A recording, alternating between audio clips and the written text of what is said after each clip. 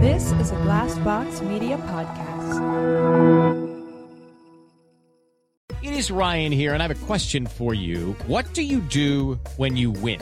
Like, are you a fist pumper, a woohooer, a hand clapper, a high fiver? I kind of like the high five, but if you want to hone in on those winning moves, check out Chumba Casino. At ChumbaCasino.com, choose from hundreds of social casino-style games for your chance to redeem serious cash prizes. There are new game releases weekly, plus free daily bonuses, so don't wait. Start having the most fun ever at ChumbaCasino.com. No purchase necessary. VGW Group. Void where prohibited by law. See terms and conditions. 18+. It is Ryan here, and I have a question for you. What do you do when you win? Like, are you a fist pumper, a woohooer, a hand clapper, a high fiver? I kind of like the high five, but if you want to hone in on those winning moves, check out Chumba Casino. At ChumbaCasino.com, choose from hundreds of social casino-style games for your chance to redeem serious cash prizes. There are new game releases weekly, plus free daily bonuses, so don't wait. Start having the most fun ever at ChumbaCasino.com. No purchase necessary. VGW Group. Void where prohibited by law. See terms and conditions. 18+.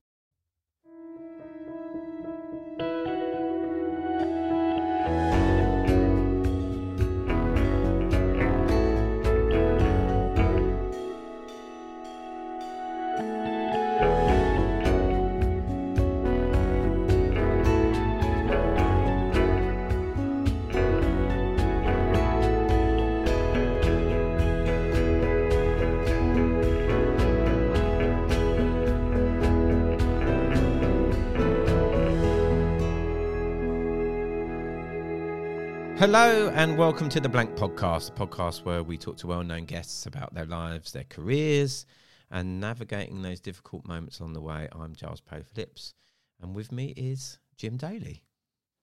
Hello, hello, hello. How are you? That sounded like the start of a song. Hello, Hello. And how are you? Maybe we should start the pods by doing I've been songs, to the musical. bathroom and done a big poo.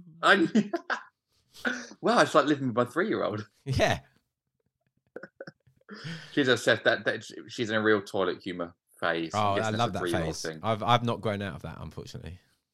At the age of 45. Everything is poo. Like, everything is poo, and it's just apparently it's hilarious. Yeah. And then she was saying last night, she's waking up in the middle of the night at the moment, and like she is potty training, so I guess it is poo is her world. But everything's toilet. She was saying she come up with a game. The game's called Toilet, and one of it has to be a toilet, the other one has to be toilet roll. Maria, where are you getting these ideas So funny, from? isn't it? So funny. Oh dear. Anyway, kids are hilarious. What? What's happening? Oh, what's happening? Oh, all sorts. You know, it's January. It's coming to an end. Well, we're in February now, aren't we? I think. No, it's February. Yeah. January. So January's finished. I think I have to admit. I think I've been feeling a bit January bluesy. I think that's quite a lot of people have been saying that. But now there's a little bit more sunshine's coming out, and February apparently is the month where things start to happen. So I've been told. Okay. So hopefully, lots of exciting things will happen during February, and we'll be all excited and happy again. January is rubbish, isn't it? It drags. Like, It's so long, isn't it? It feels like 2 months. It does. I think just even being in February, I think is positive enough. Can I do a quick shout out to my solo show? It is this week, so this is the last time I'll do it. But this Thursday, the 9th of Feb, I'm doing my Edinburgh show at the Bill Murray Pub in Angel, which is a brilliant comedy venue. Tickets are £8. It's at 6:30 p.m. And it's a 4-star rated stand-up comedy. It's so good, isn't it? Show, and it's a lot of fun. Very silly, family friendly, and tickets are available from angelcomedy.co.uk. If you're in town, fancy coming along for an hour, then I'd love to see you there, and I'll be in the bar afterwards as well. My old band Little Ten had a song called Bill Murray. Well, I mean, he's just. I just think I was about to say, potential 200th episode guest, but I think we're probably too late for that. But he is a legend, isn't he? Oh yeah, he is. One of the lyrics in it, I didn't write the lyrics. Our singer Joe did, but one of the lyrics was "looks like Nicholson without the glow," which was great. But our bass players, I like that. Yeah. So obviously Jack Nicholson. So I can get the reference. But our bass player's brother didn't know the lyrics and thought the lyric was "he looks like Jackson without the glove." Very different. Which very, very different, yeah. Anyway, that just popped into my head. Very random and niche reference to my old band. But you can listen to that song on Spotify. There you go. Yeah. There we go. I'll ping you a link I to might do that and sing Jackson Without the Glove along. Yeah, I would. Look, we need to talk about today's guest, who, Oh, I mean, my God, word. what an honour and a privilege to have on. An absolute legend of the BBC. I mean, 50 plus years as a BBC correspondent, mainly as a foreign correspondent, and has been in multiple war zones and conflicts, and in the most difficult circumstances on earth. It's the one and only John Simpson, who, you know, I think we both, when he started talking, his voice, he's like so recognisable. You know, there's so many of those BBC institutions. I mean, we've had John Motson on the podcast before, and he's another one of those people whose voice is so distinctive, you recognise it straight away. And Simpson's got the same thing. It's very, very recognisable, and and what a conversation. I mean, so much stuff and we could have talked to him for hours and hours. There's so much stuff that we didn't cover, but hopefully we covered enough stuff for our listeners. But what a brilliant person, and what a lovely human being as well. Like, just great to be in his company for an hour.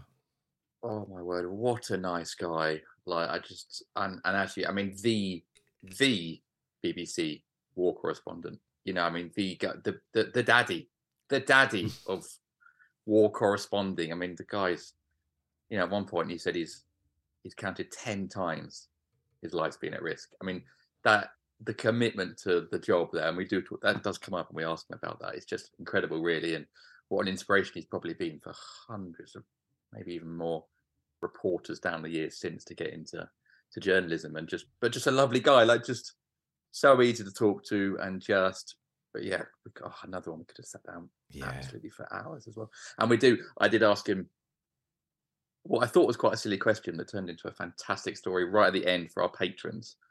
About, I won't even say, about his first day on the job as a reporter. So it's like from a sitcom, or from a movie. So do check that out in our Patreon, where we do extra content each week at patreon.com, patreon.com/blank podcast.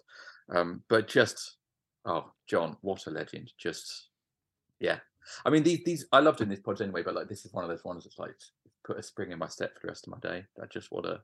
Yeah, and I just want to go back. I'm actually looking forward to, like, you know, editing it. Like, not that we edit much of the conversation, but like just going back and putting the music on and everything.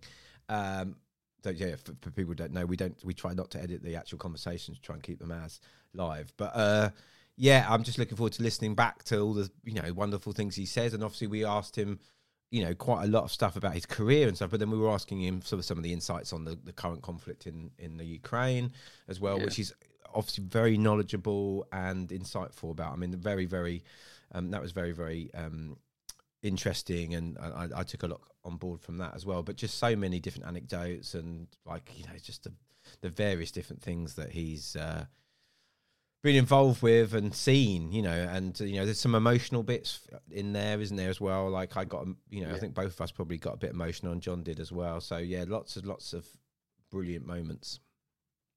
Yeah, I mean, again, if you're talking about, you know, the authority really on the conflict in Ukraine, so that's all obviously very, very interesting as well, and some interesting insight into Putin and sort of man he is as well. So, so many takeaways from this one. And someone John has met on multiple occasions, so I think he's in a very good position to talk wisely on that stuff. I think we should just get into it, because we've teased it enough now. But this is an absolute banger of an episode. I've got a couple of tweets I'd like to read out first, Jim, if I may, because we haven't had any tweets for a little while. So after the Martin O'Neill episode, which seemed to go down very well with our listeners, I think we've garnered some new listeners as well. So we've got Washed Up Cards on Twitter, who says, "I'm so thrilled to have now come across your podcast. Love listening to the Martin O'Neill episode." Which was really lovely. It's very nice to have new listeners. We're always welcome. And people do want to get in touch with us, Jim. They can't they? Yeah, can I just say, Washed Up Cards, I've just clicked on their account. We don't normally do shout-outs to people, but they create cards using bits of plastic washed up on beaches around the UK. Oh, amazing. Lovely. So I'm going to do them a shout-out at Washed Up Cards. I'm going to follow them now from all our accounts. Definitely worth following, I would say, because that's brilliant. Superb. Yeah. And thank you for listening to the pod. Yeah, and I've got another one here from Margaret Ann. So she's Margaret Mac 53. She listened to the Andrew Gower one. She said, what a smashing episode. Great to hear Andrew Gower. And she also complimented us on the picture we chose of him as well. So it's obviously one that she's obviously a bigger fan of Andrew. And yeah, he's looking very dashing in it, to be fair. I mean, there are no bad photos of Andrew Gower. No, he's a good looking chap. We could have picked any photo. But anyway, yes, you can get in contact with us on Twitter, Facebook, or Instagram. Our handle is the same for all of them. It is @BlankPod. It is indeed. I think, and we'd love to hear from you whether you enjoy the episode or whether you like the photos. We'll take it. We'll take any feedback. We'll take it. Right, I think we should crack on with this week's episode, shouldn't we? This is an absolute banger of an episode. And you're going to, hopefully, like us, like me and Giles, once the voice kicks in from our guest, you will be taken back to hearing countless radio reports and TV reports. This is the one and only, the legend that is John Simpson on the Blank Podcast.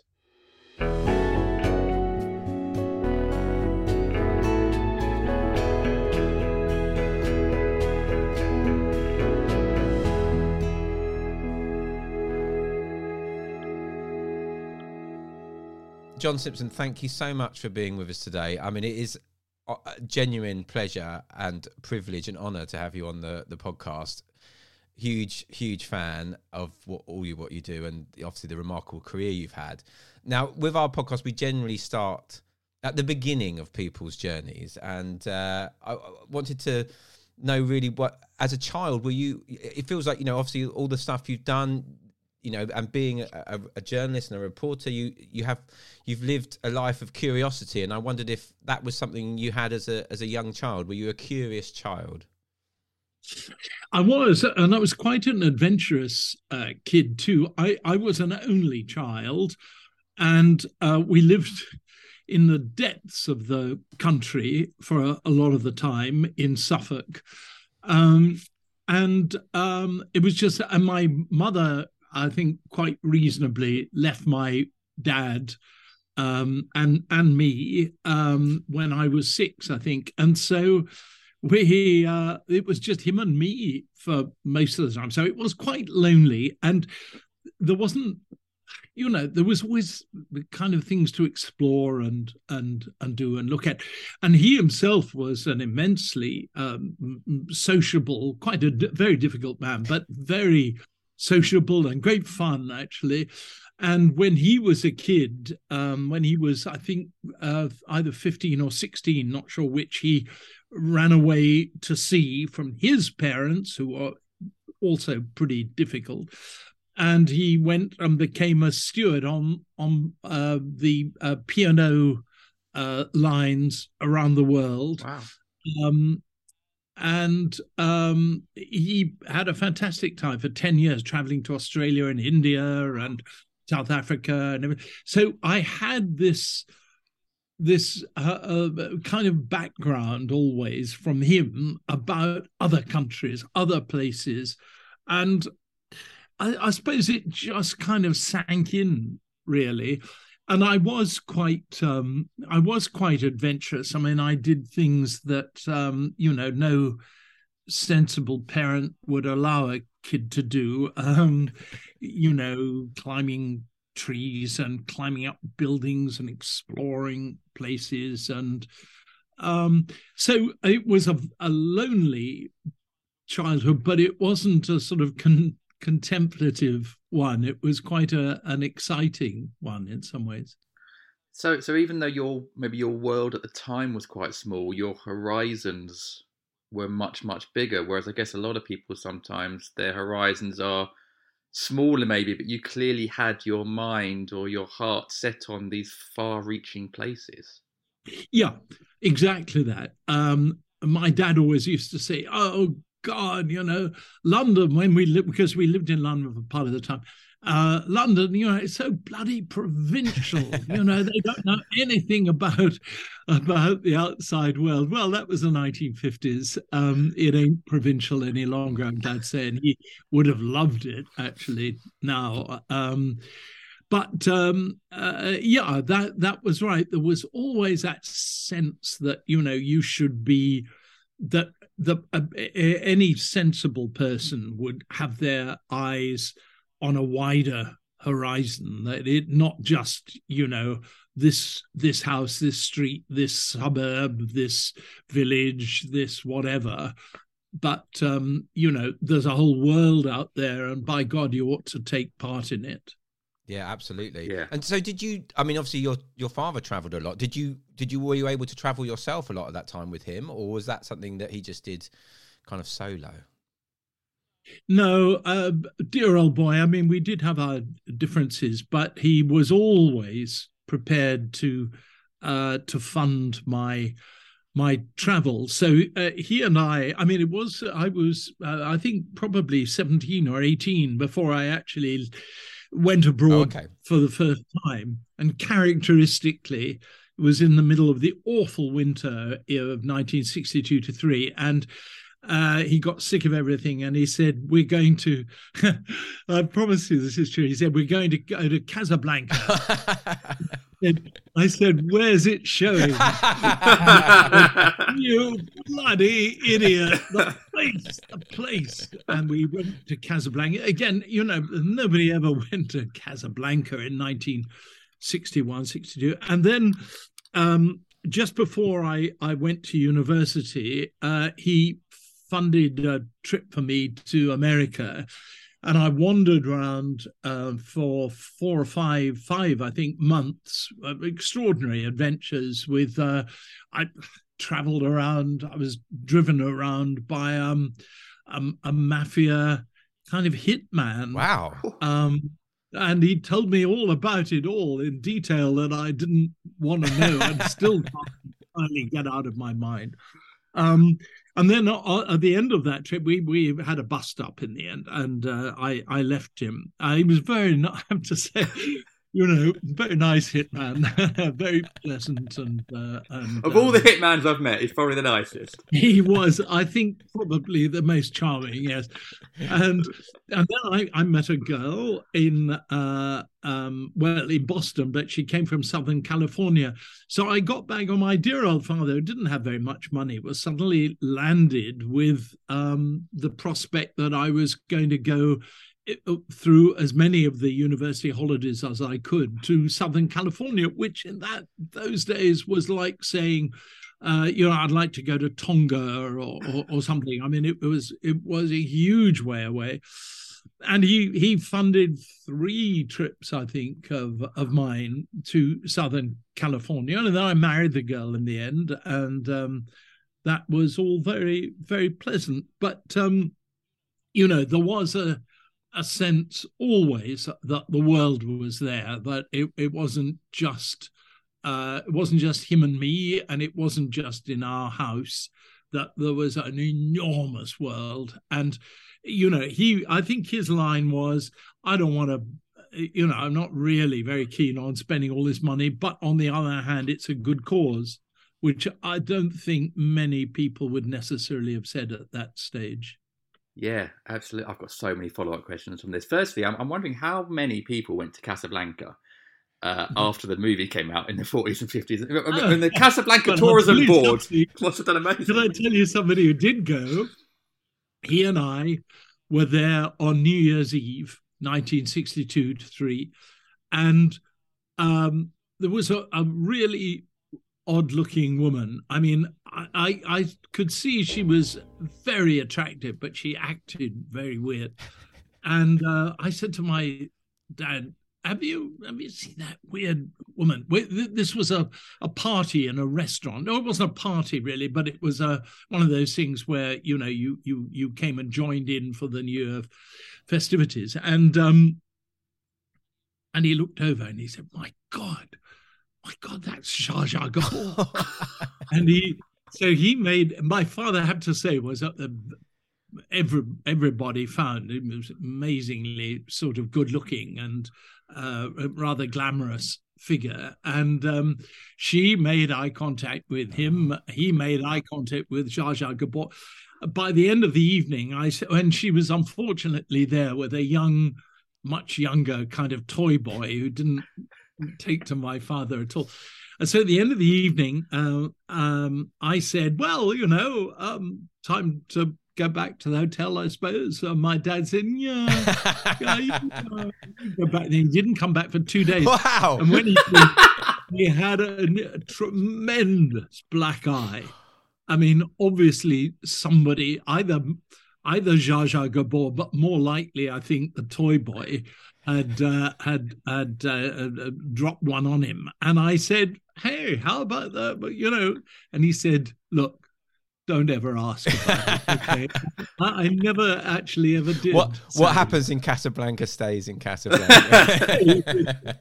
I knew talking to you would be full of stories. We're 10 minutes in, already we've got travels to the mafia and getting punched by Zsa Zsa Gabor. This is an episode for the ages. It's so lovely hearing about your travels, and I was lucky enough to be brought up by parents who also took me abroad from a very early age. We moved to Hong Kong when I was 6, and then Dubai a year later, and then Spain for a few years, and I also later in life got to live in Southern California for a bit as well. So really? Very much appreciate. I absolutely love the people there. I love that place. So it's I'm very much sort of in the same realm as you, as this idea of the world is bigger than, and if you're lucky enough to go and lucky enough to experience it. But what I'm really hearing is this support you had from your dad, and often when we start off in life, we do need support and we do need people in our corner, and be they mentors or support systems. And it really sounds like you had that with your dad. And I'm wondering if actually maybe this fantastic career you've had where you've gone and traveled all around and seen stuff and told thousands of stories, a lot of it comes down to the support of your dad in those early travel days. Oh, it really does. And he was a great kind of raconteur. So like with most of us, I suppose, I kind of always wanted to sort of emulate my father, impress him. And I mean, he died now, 1980? What's that, 40 something years ago? Yeah. Poor old boy. He said to me, he rang me up, actually was not very long before he died, and he said, great news. I've worked out that I can live in comfort. I've got enough money to live in comfort for the rest of my life as long as I die next Thursday. And that was very much his, that was very much him. I miss him every single day. I really, really, very difficult man. I'm not... I'm probably making him sound as though he was, Mr. Charming, but he was really difficult. I had a tremendous temper and really, really quite hard to live with. But nevertheless, great old boy. Without getting too psychological, often a lot of the charming people are quite difficult. Actually, a lot of the times it is a mask for deeper feelings or deeper issues in many ways. And I think a lot of the sort of more outgoing people tend to be people that actually maybe do have other problems. We don't normally get psychological on the podcast like that, but that does tend to be the way sometimes, doesn't it? I think it does. I think it is, yes. So going on from that, so obviously 17, 18, you were traveling to California and stuff, and I guess by that time you were going into university. Was obviously what you have gone into, was that something that you were thinking about doing at the time? What were your sort of hopes and dreams around that time, I guess? Well, I learned that I loved traveling, and I also had a knack for writing. I was one of those kids, and I can see it with my own son now, he's now 17. Exactly the same, idle, not prepared to put the work in. But when it comes to it, he's got a writing style that makes what he's saying attractive, even though he's probably saying only about 60 or 70% of what brighter kids, better informed kids will do. He's got a way of attracting the eye of his teachers, and I had the same. I did the same, and I had the good luck to attract the eye of examiners.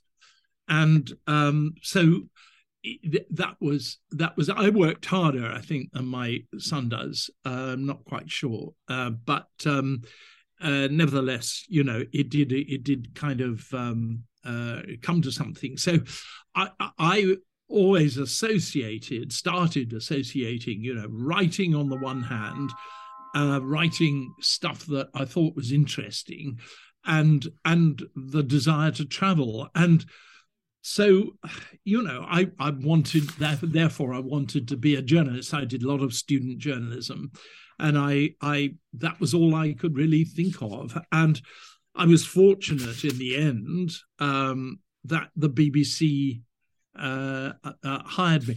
They did. It turned out, I only found this out years and years later, I was a bit of a pig in a poke. They thought that I'd got a double first at Cambridge. I think because my director of studies, who was a really good friend, wrote a really glowing report on me for the BBC before I actually did the final examinations, in which I got a really crap 2-2. And the BBC never asked me, did you actually get a first? And so I think they thought they were getting something an awful lot better than they actually did. But I've been with them now for 50 years. Yeah, I was going to say they've years. Too late now for them to chuck me out on those grounds. Lots of other grounds to chuck me out on. It's so funny. I had a very similar experience at university because I got a 2-2 I did journalism at university, and I got a 2-2 in my final mark. But my course leader, a chap called Gary Edwards, so I'll never forget, with 2 R's. I'd never seen Gary spelled with 2 R's before. Gave me a glowing reference at the end of. I went to get a job on my local paper in Kent. Glowing reference saying, and James qualified with a strong 2-1, and I was thinking, no, I didn't. I didn't. Check my.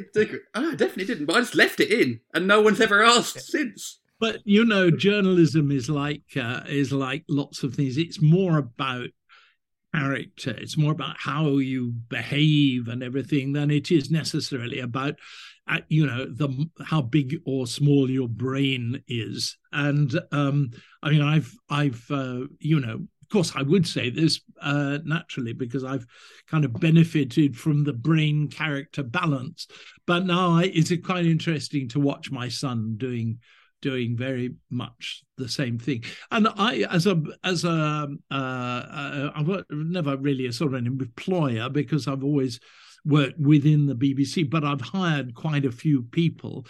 I'd always rather have people that show evidence of character than evidence of just an ability to write sensible or safe or whatever stuff. My kid at one of his schools won the prize for the boy that you would most want to go through the desert with. And I thought all the other kids have got, classics and English and French and German, but he got the one that counted. Absolutely. Yeah, I also, because all that academic stuff, the classic stuff, that can be taught and that can be learnt, but character can't be. No, absolutely not. Absolutely not. So, John, what were those first kind of assignments, I guess, when you joined the BBC? What were you doing at that stage? Well, at first I was just a sub-editor. I shouldn't say just, but I hated it. You had to be sort of pinpoint accurate, nigglingly accurate about everything. And I realized that the reporters were the ones that would come back and say, God, you've never seen dozens of people arrested. And the subs would say, how many people were arrested? I have no idea. I mean, there were just loads and loads of them, and there was a lot of violence. And, that was, and I realized that I was on the kind of, there've been loads of people arrested side of the line, rather than Reuters is saying it's 21 and now you're saying it's 22. Which is it? Also, because then if there's a complaint, it's on the subs for getting the error. Absolutely. No, of course. You can't do it without them. But so early on, I went to Northern Ireland. I really had to sort of fight my way to get there because I'd never had any experience of anything very much except nothing really, and that was really quite difficult, especially for the BBC right in the middle of everything, and that was and then I was made the BBC Ireland correspondent, so that was my first real sort of taste of what complicated, difficult stuff was, with people complaining all the time, sometimes physical violence, always a threat of physical violence, but sometimes the actuality of it, getting blown up, getting shot at, all of those things. I came out of Ireland by 1975. By the time I was 31, really with quite a good training about how to cope with the world and the more difficult stories. So I was really very grateful for all that. But it took a lot of whining and complaining and pestering my bosses and everything. And then the first day I was there, I was I was very lucky to escape with my life. Just my own stupidity wandered into an IRA funeral and behaved in a stupid way that made them think I was an army spy. And I was just rescued by a wonderful old correspondent whom I'd happened to be walked down to the cemetery with, and he very wisely spotted me and came over. As they did, they'd got a gun out, and one of them, the head one, had said, "Give him a bullet up the nostril," which meant kill him. And they were doing various horrible things to a Daily Mirror photographer in the corner of the cemetery. So, I mean, it wasn't just, a flight of fancy. And this bloke, wonderful, he came over and said, oh, hello, John, is there some kind of problem? And yes, there is some kind of problem. You're not going to kill me. But so I went back to my hotel. I was very shaken up, and I sat there and I thought, I'm much too sensitive for this. I feel pain too easily. I should be an arts correspondent or something like that. And then I don't know, I ordered a steak and a bottle of wine on room service. And after that, I kind of felt a bit better. So I decided I wouldn't put in my resignation after all. I'm glad I didn't. I mean, wow, that's incredible. Yeah. I mean, I was just sorry, Charles. Just going to say, as a first assignment, that is proper in the deep end. In terms of sort of like on the job training.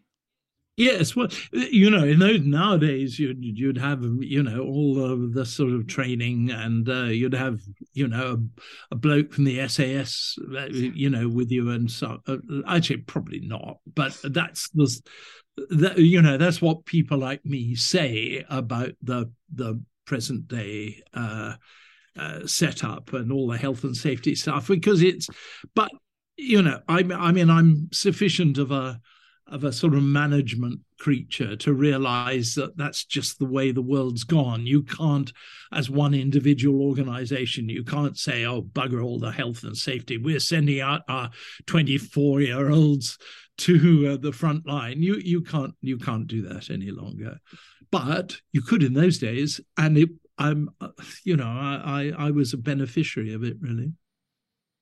Yeah, I'm still sort of slightly flabbergasted by the just wandering into, like, you just wandering into the wrong place at the wrong time. And and I guess that must... How stupid can you be? I'm really stupid.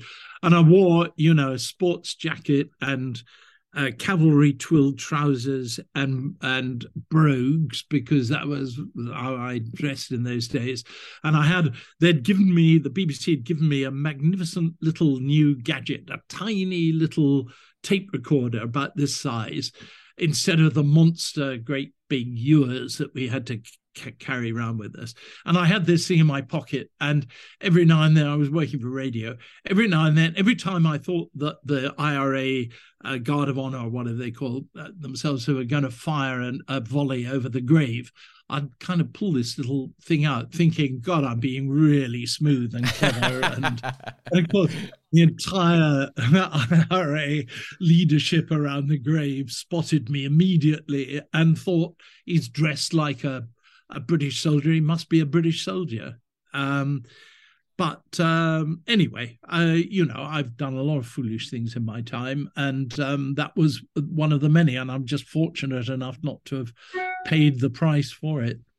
Well, I was going to say, I mean, obviously you've been in countless war zones and, in difficult situations. And obviously you came to sort of that particular one, you went back to your hotel and you regrouped. Have there been other moments where you've thought, maybe I should go and be the arts correspondent? Because I'm sure there's been lots of hairy moments for you.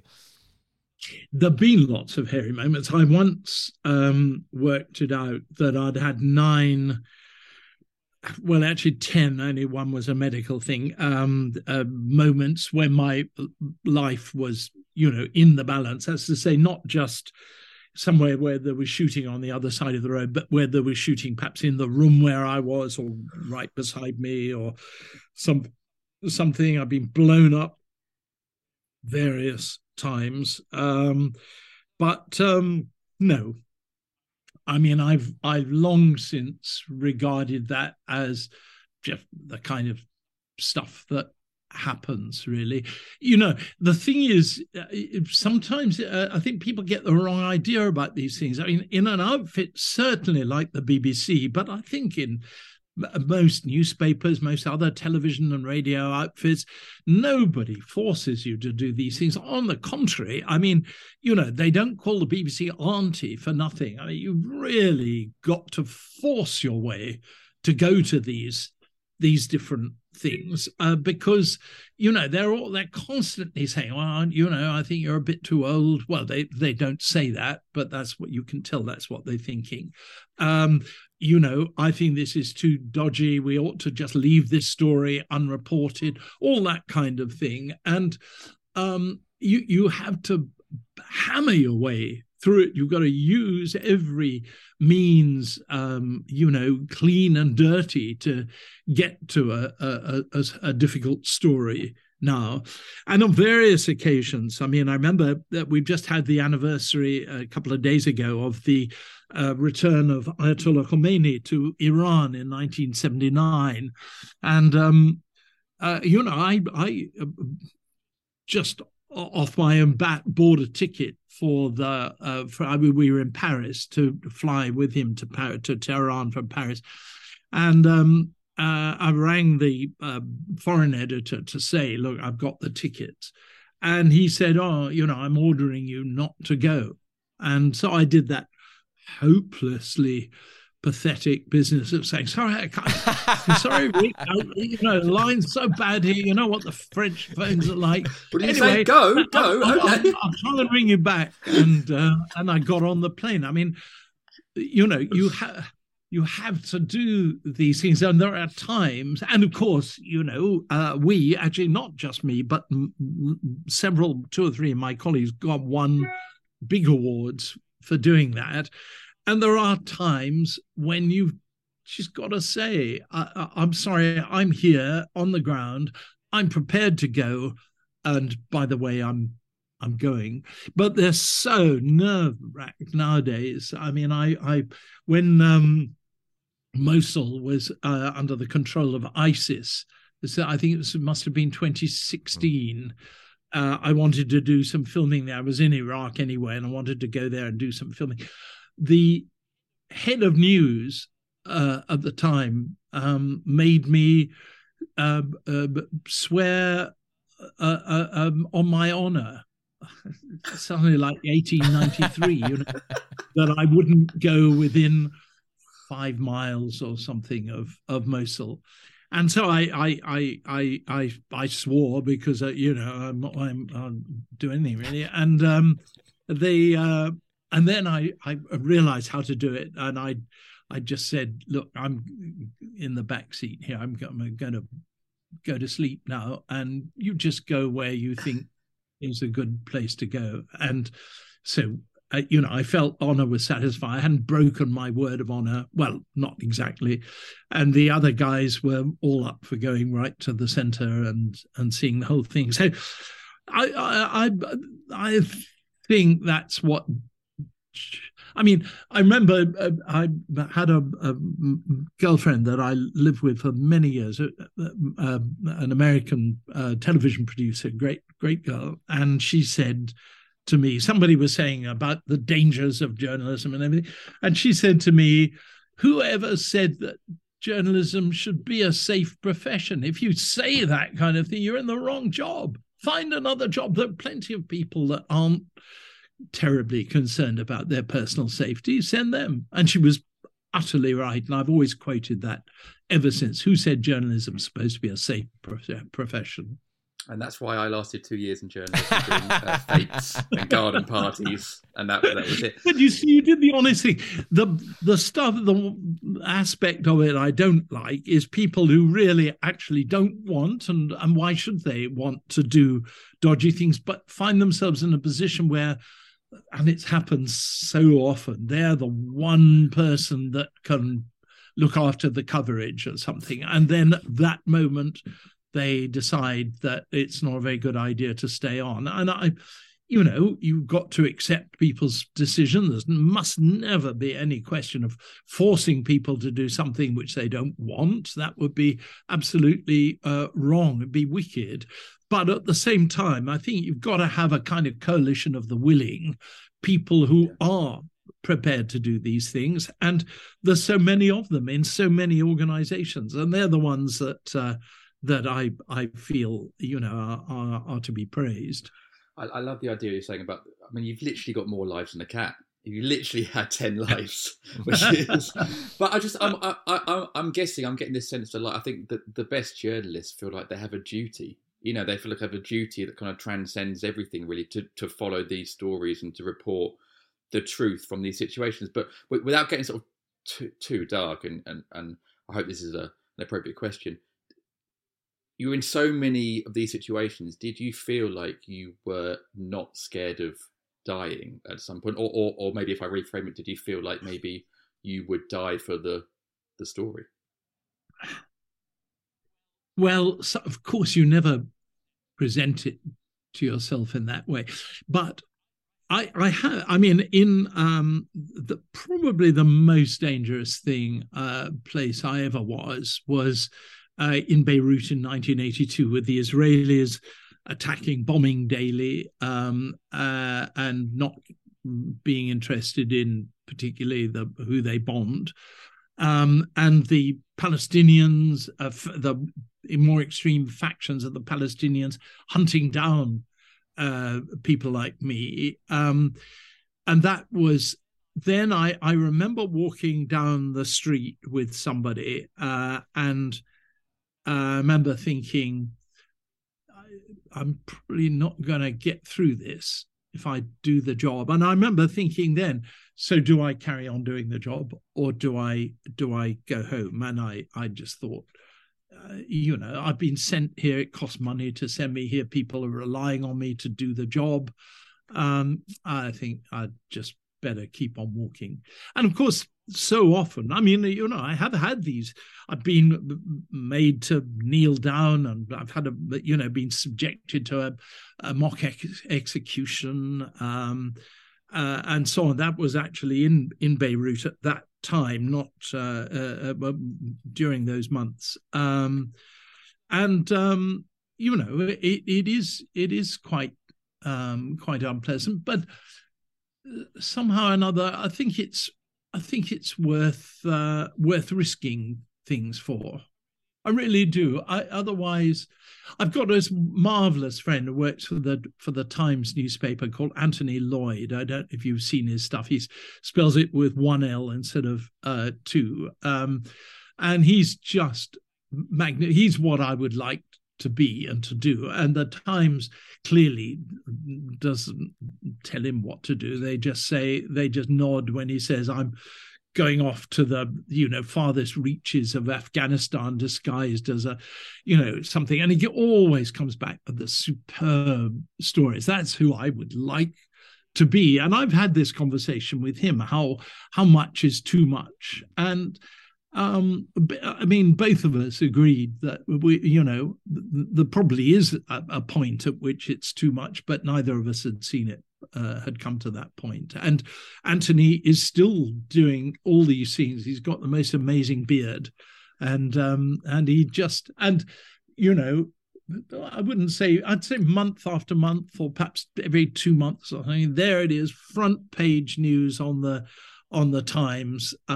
He's found somebody that didn't want to be found, or he's interviewed somebody that said more than they ought to have said, that kind of stuff. Wonderful, wonderful stuff.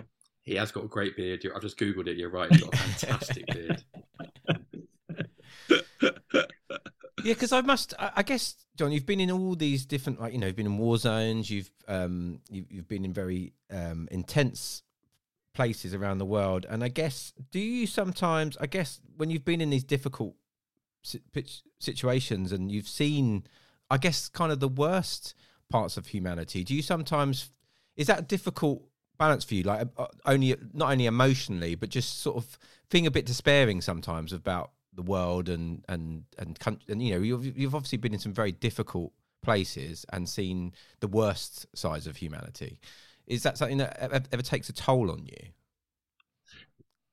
I suspect it must do. It does. I think these things do kind of haunt your dreams a bit.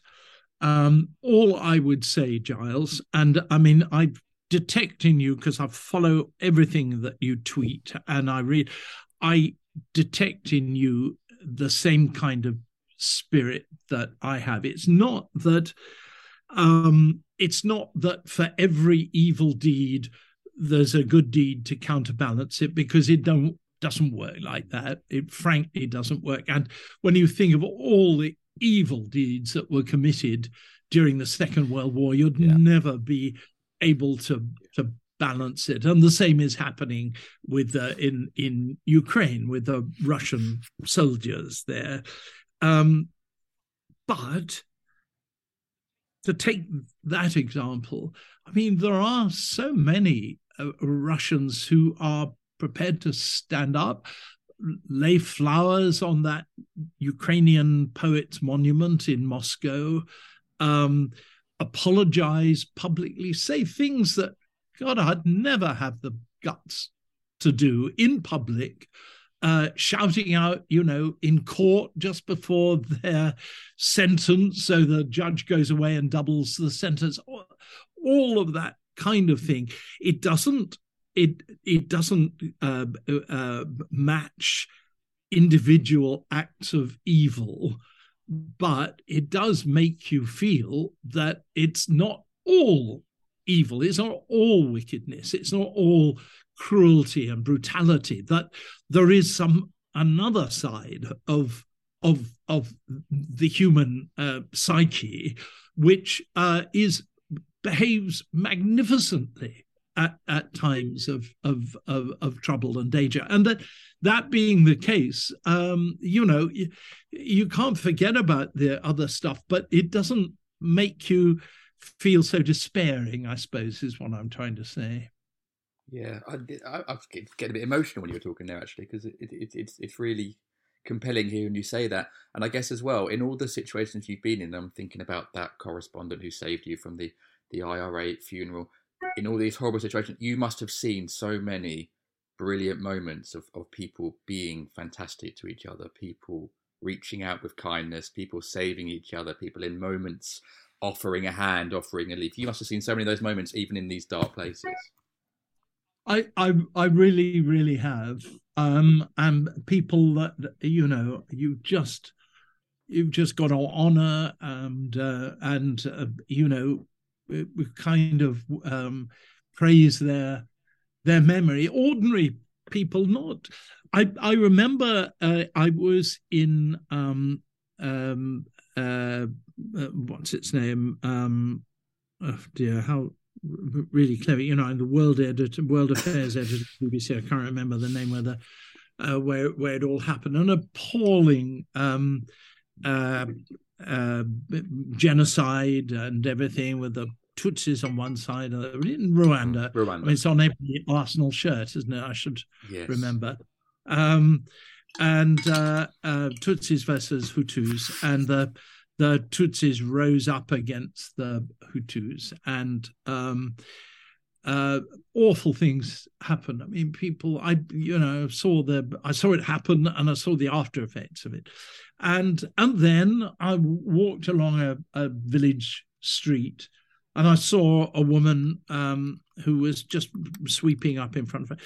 And I started to talk to her, and it turned out she was a Hutu woman. No, I think she was a Tutsi woman, and her neighbor was a Hutu.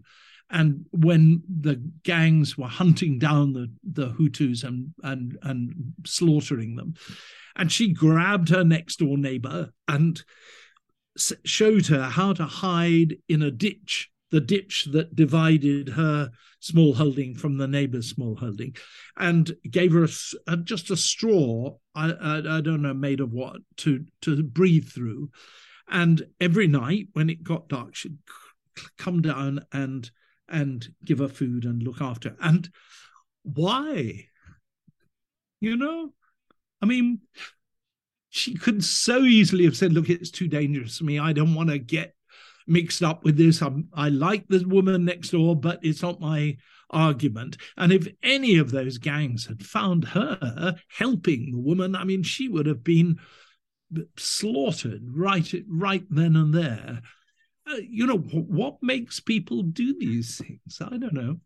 It's one of the most interesting subjects, really. Where does our better? We all know where our worst nature comes from. I mean, I could slaughter the kid opposite for playing loud music, but what makes people put their entire lives, and perhaps sometimes the lives of their families, on the line just to do what they ought to do?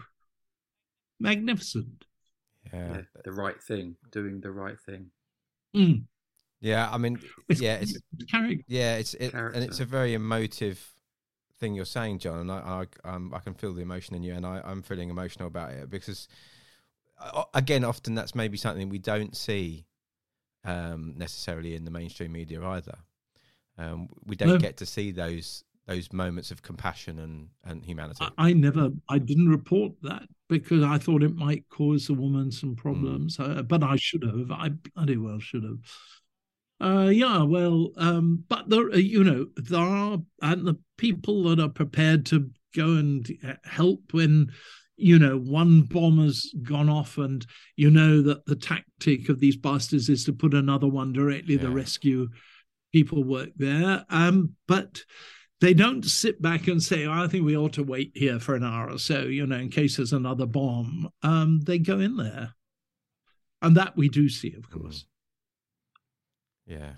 I mean, it's I think it's like, I mean, we talk about this a lot on the podcast, like, and obviously we are talking to people about sort of difficult moments in their lives and careers, and so a lot of the stuff we talk about is quite sort of heavy, but one of the overriding themes, I guess, from this pod is that there's a lot of good in the world and people are inherently good, I guess, and I think sometimes it's really difficult to remind yourself that, especially if you look on social media and Twitter and the news and stuff. Like, I think it's just important to remind yourself that there are good people out there in your town, your city, and other countries. They are there. Also, I'd go further than that and say, I think almost everybody, or at least a big majority of people, know that they ought to behave well.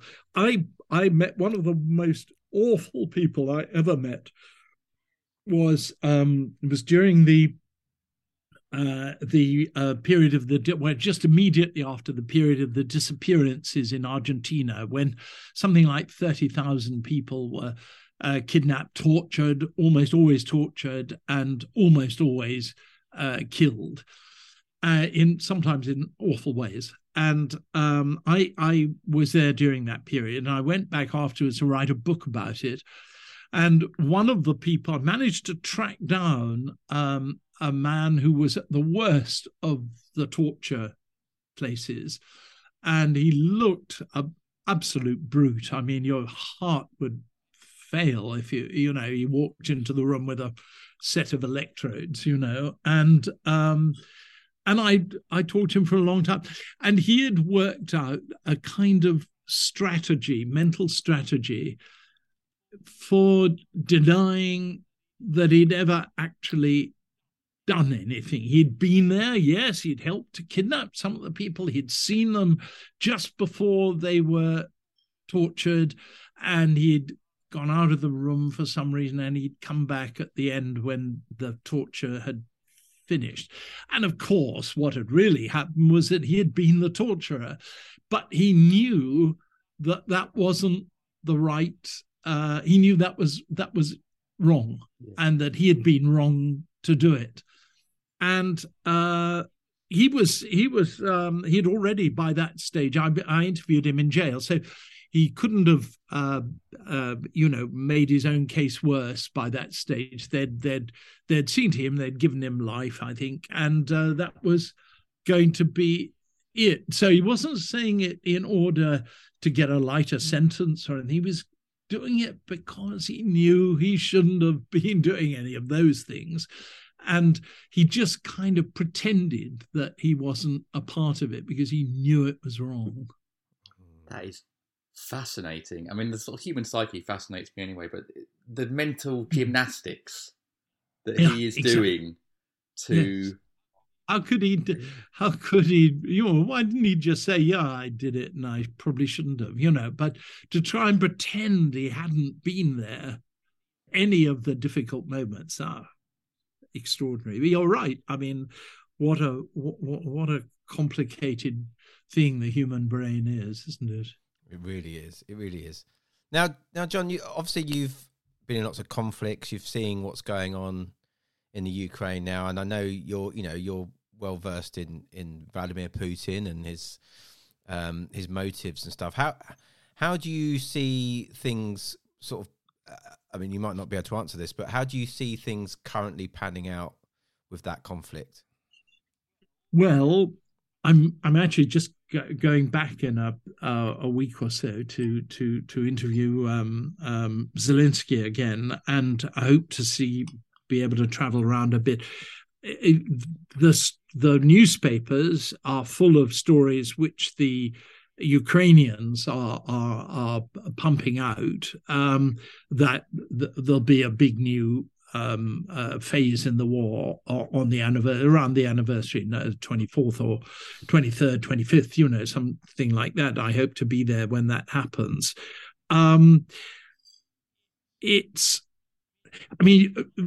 thing, one of the things that really irritates me actually is people saying, we should just have peace. Well, of course we should have peace, of course. But when in a war like this, there's only peace when either one side realizes it's losing, or when both sides realize that they can't win. And we aren't at that stage yet. Terrible thing to say, that more and more and more people are going to have to die until it's clear which way the war's going. We thought a month or so ago that it was all going Ukraine's way. It isn't. The Russians have got a second breath. They found people who are prepared to give them weapons. And Ukraine is up against it. And of course, these are always big ifs, if Ukraine can hold the Russian advances back at the end of next month, then I think the Russians will have to acknowledge that they're not getting anywhere whatsoever. They're not going to win. And that might be the point at which Putin then starts to say, well, maybe we should negotiate something. I mean, you can see you can see the possibility of an outline peace once Ukraine has won. You could see that, I mean, there are people in eastern Ukraine who really don't want to be Ukrainian. And, you know, it can't be beyond the wit of human intelligence to be able to draw a line around those who want to be part of Russia, voluntarily, actively want to be part of Russia, and those who really, really don't. There are some things which I don't think Ukraine can give up on, which is particularly Crimea. I think it has to have Crimea, even though it had a Russian, beforehand it used to have a Russian majority, but nevertheless, people did want to be part, basically wanted it to be part of Ukraine. It was taken off them in 2014 illegally, by illegal, wrong methods, which countered all the principles of the United Nations. I think they can't, if they're going to win, they can't win without having Crimea back. So, but, you know, honestly, if you say this to Ukrainians, and I don't blame them, they go absolutely berserk.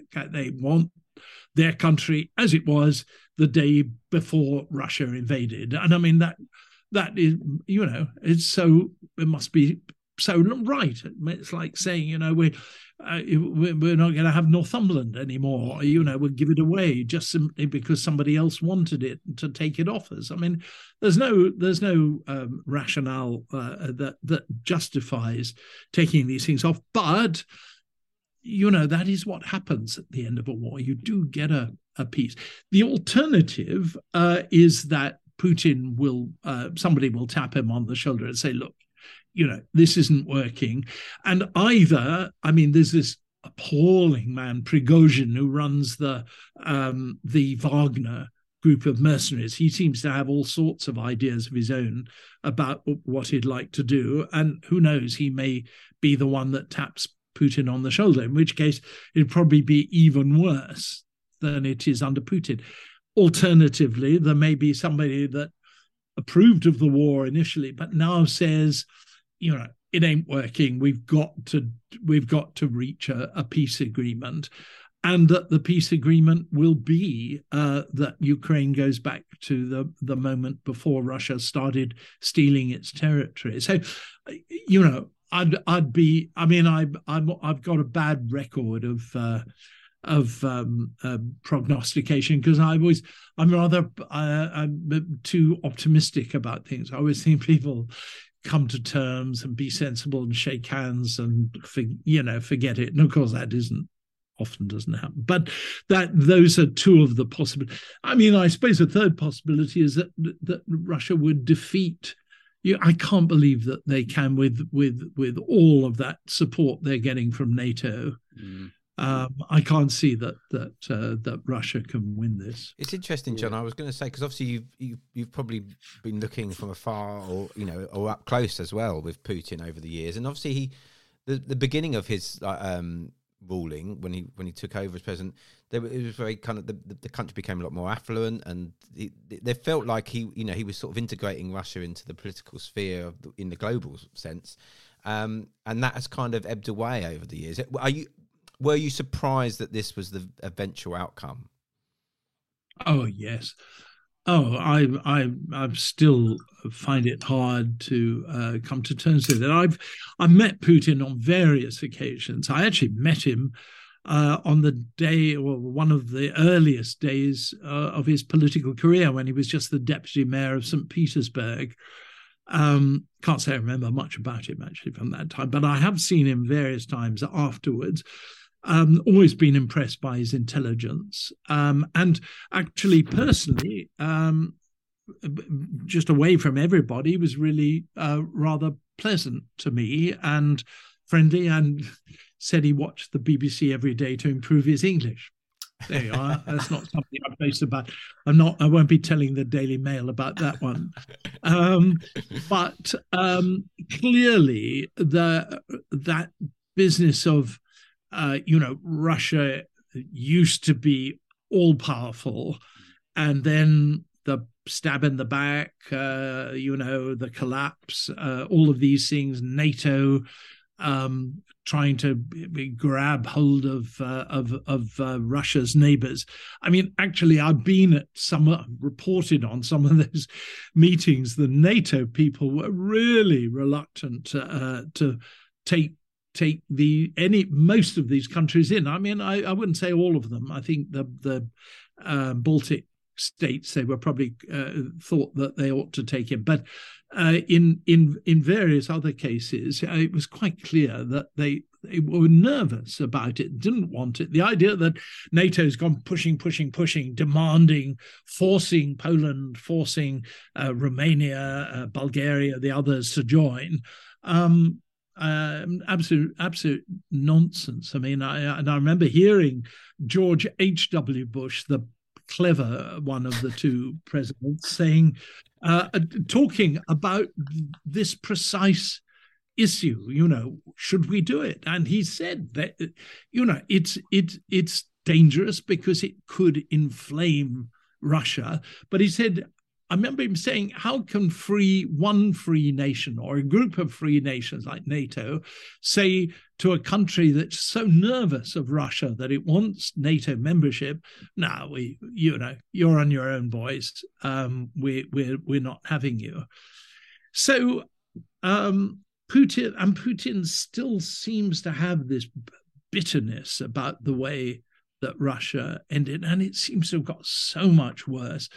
And it seems to have got worse during the COVID period when he was almost on his own. He just had, as far as I know, 3 people that he talked to.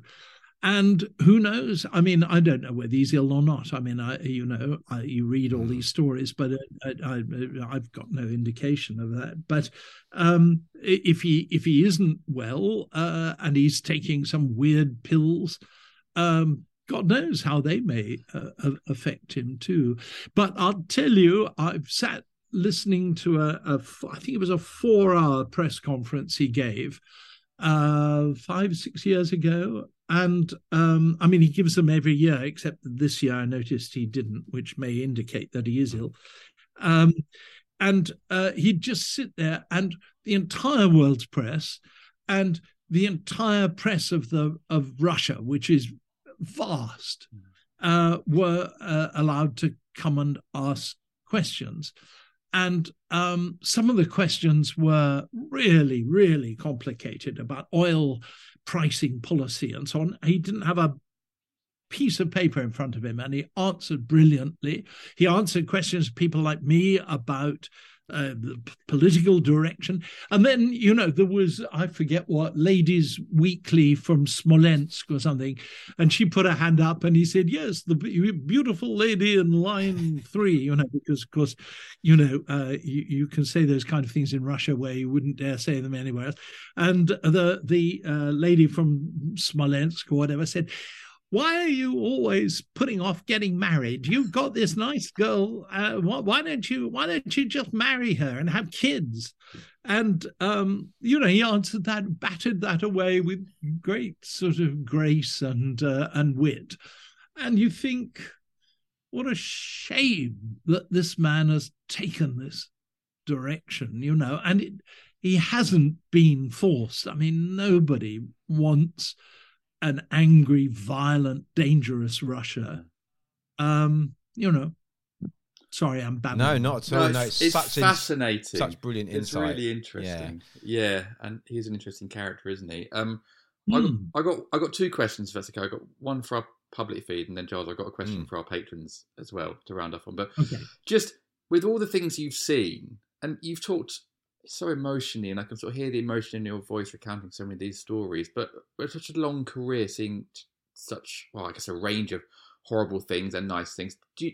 Do you, or have you become desensitized to a lot of the sort of horrors that you see? Is that a thing that all journalists end up doing? I don't. Well, I can only really talk about myself. I'm 1 or 2 close friends who I think would feel the same way about me. On the contrary, I mean, I am afraid I think it sensitizes you more, and of course, also getting old makes you a bit more emotional too. So maybe there's a bit of that as well. But no, I feel more kind of emotionally committed to people when you see them suffering. I feel more angry about the brutality and cruelty of the people. I don't think it's had that effect on me.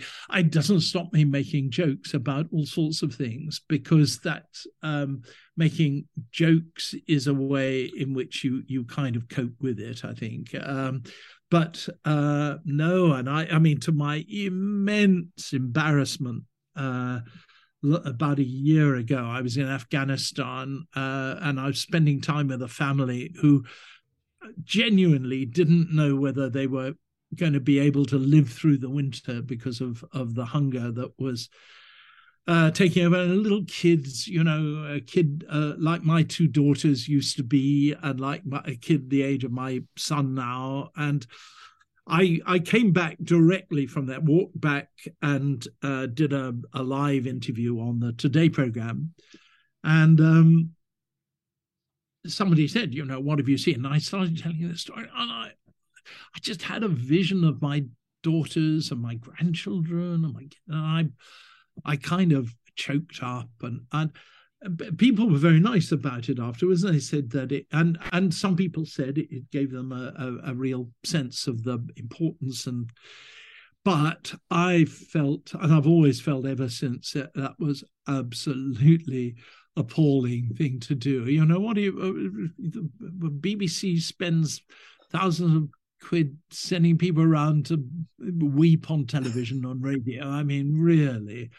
And I thought of all the sort of grandees of the BBC that I'd known over the years, Charles Wheeler, and all the Robin Day. Imagine, God, get them together. And did you see what that stupid ass Simpson did? It just, I've felt bad about it ever since. But at least it I suppose it shows I'm not being desensitized. Yeah, quite, absolutely. No, you're right. And I think people showing emotion, I think, is a good thing. And as long as they don't do it too much, I don't want to hear it too much. I think being a parent just changes you emotion. I think it makes you more emotional as well. So I think there's that element as well. But John, it's been it's been story. such a great pleasure to talk to you, and thank you so much for your time. And it's been pretty. Honestly, Giles, I really love reading your stuff, and it does sometimes when you do feel a bit down or worried, you just manage to get that positive side of things, which makes life, just that little bit brighter. Really. Oh, well, that's so kind of you. Please don't stop doing that. That's so kind of you to say, and I really, really appreciate that. Thank you. True. And you're both lovely questions from the two of you. My God, if only we should do this, more often. Oh yeah, I'd love to. I'll be so many. For you to say that, to hear that from you, it's a real honor. You know what I mean? It's such a lovely. And I hope to meet you both. Oh yeah, that would be lovely. Yes, that'd be lovely. Yeah, we'd love that. Yes, please. Thanks, John.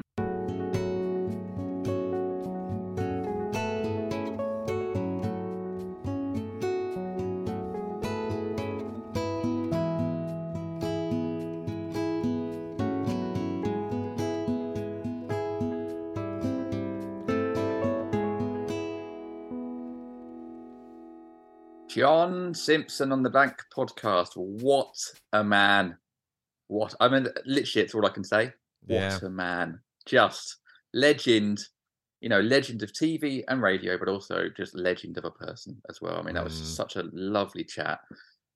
It was informative. It was emotional. It was funny. I'd say that's one of our best episodes ever. Yeah, it was brilliant, absolutely brilliant. And like I say, was very, particularly that story he told about Rwanda and the humanity shown by people from the lady from either the Tutsi or the Hutu, and how they helped their neighbour out who was that really got me, and I could tell it's unimaginable. You can't even imagine. You can't imagine it, can you? Like the worst possible circumstances, and Yeah, and obviously he told the story with much with the same sort of humanity that he witnessed. But I was very emotional, and obviously John was very emotional about it as well. And it was it was nice that he felt comfortable to talk to us about that.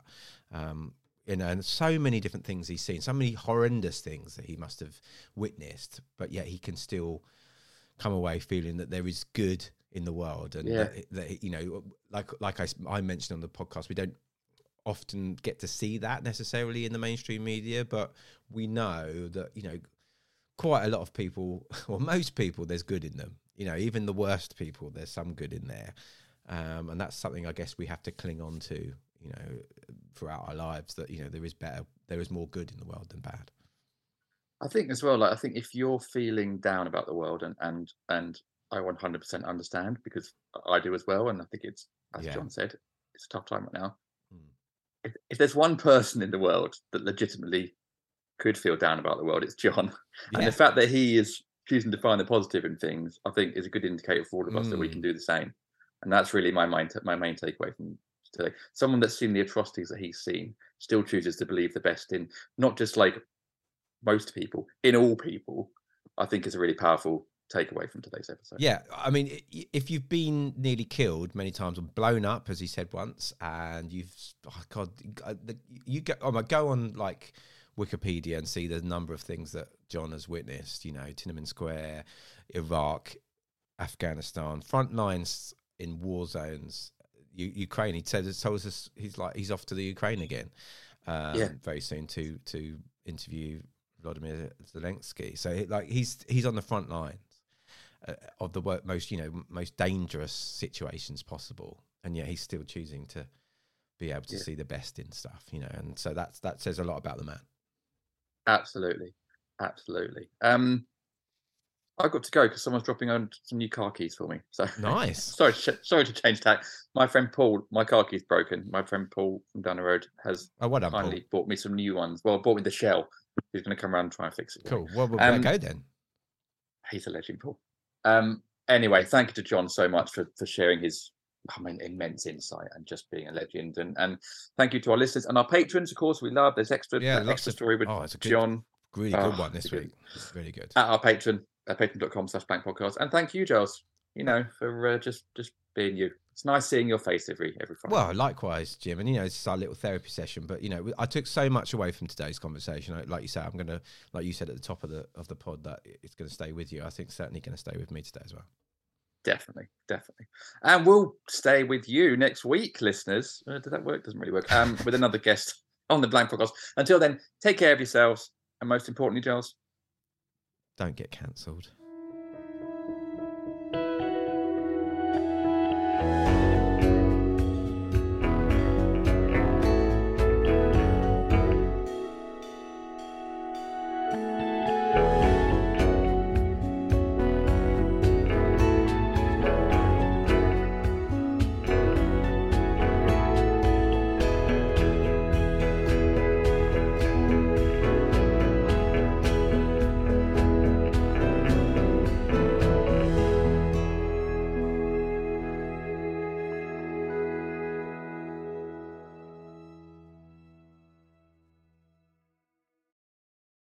Hello, it is Ryan, and I was on a flight the other day playing one of my favorite social spin slot games on ChumbaCasino.com. I looked over at the person sitting next to me, and you know what they were doing?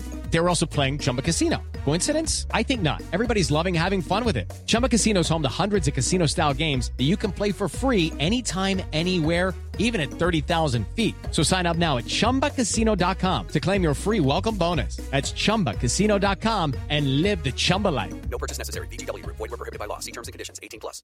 Judy was boring. Hello. Then Judy discovered ChumbaCasino.com. It's my little escape. Now Judy's the life of the party. Oh, baby, mama's bringing home the bacon. Whoa, take it easy, Judy. The Chumba life is for everybody. So go to ChumbaCasino.com and play over 100 casino-style games. Join today and play for free for your chance to redeem some serious prizes. ChumbaCasino.com. No purchase necessary. Void where prohibited by law. 18+. Terms and conditions apply. See website for details. This is a Glass Box Media Podcast.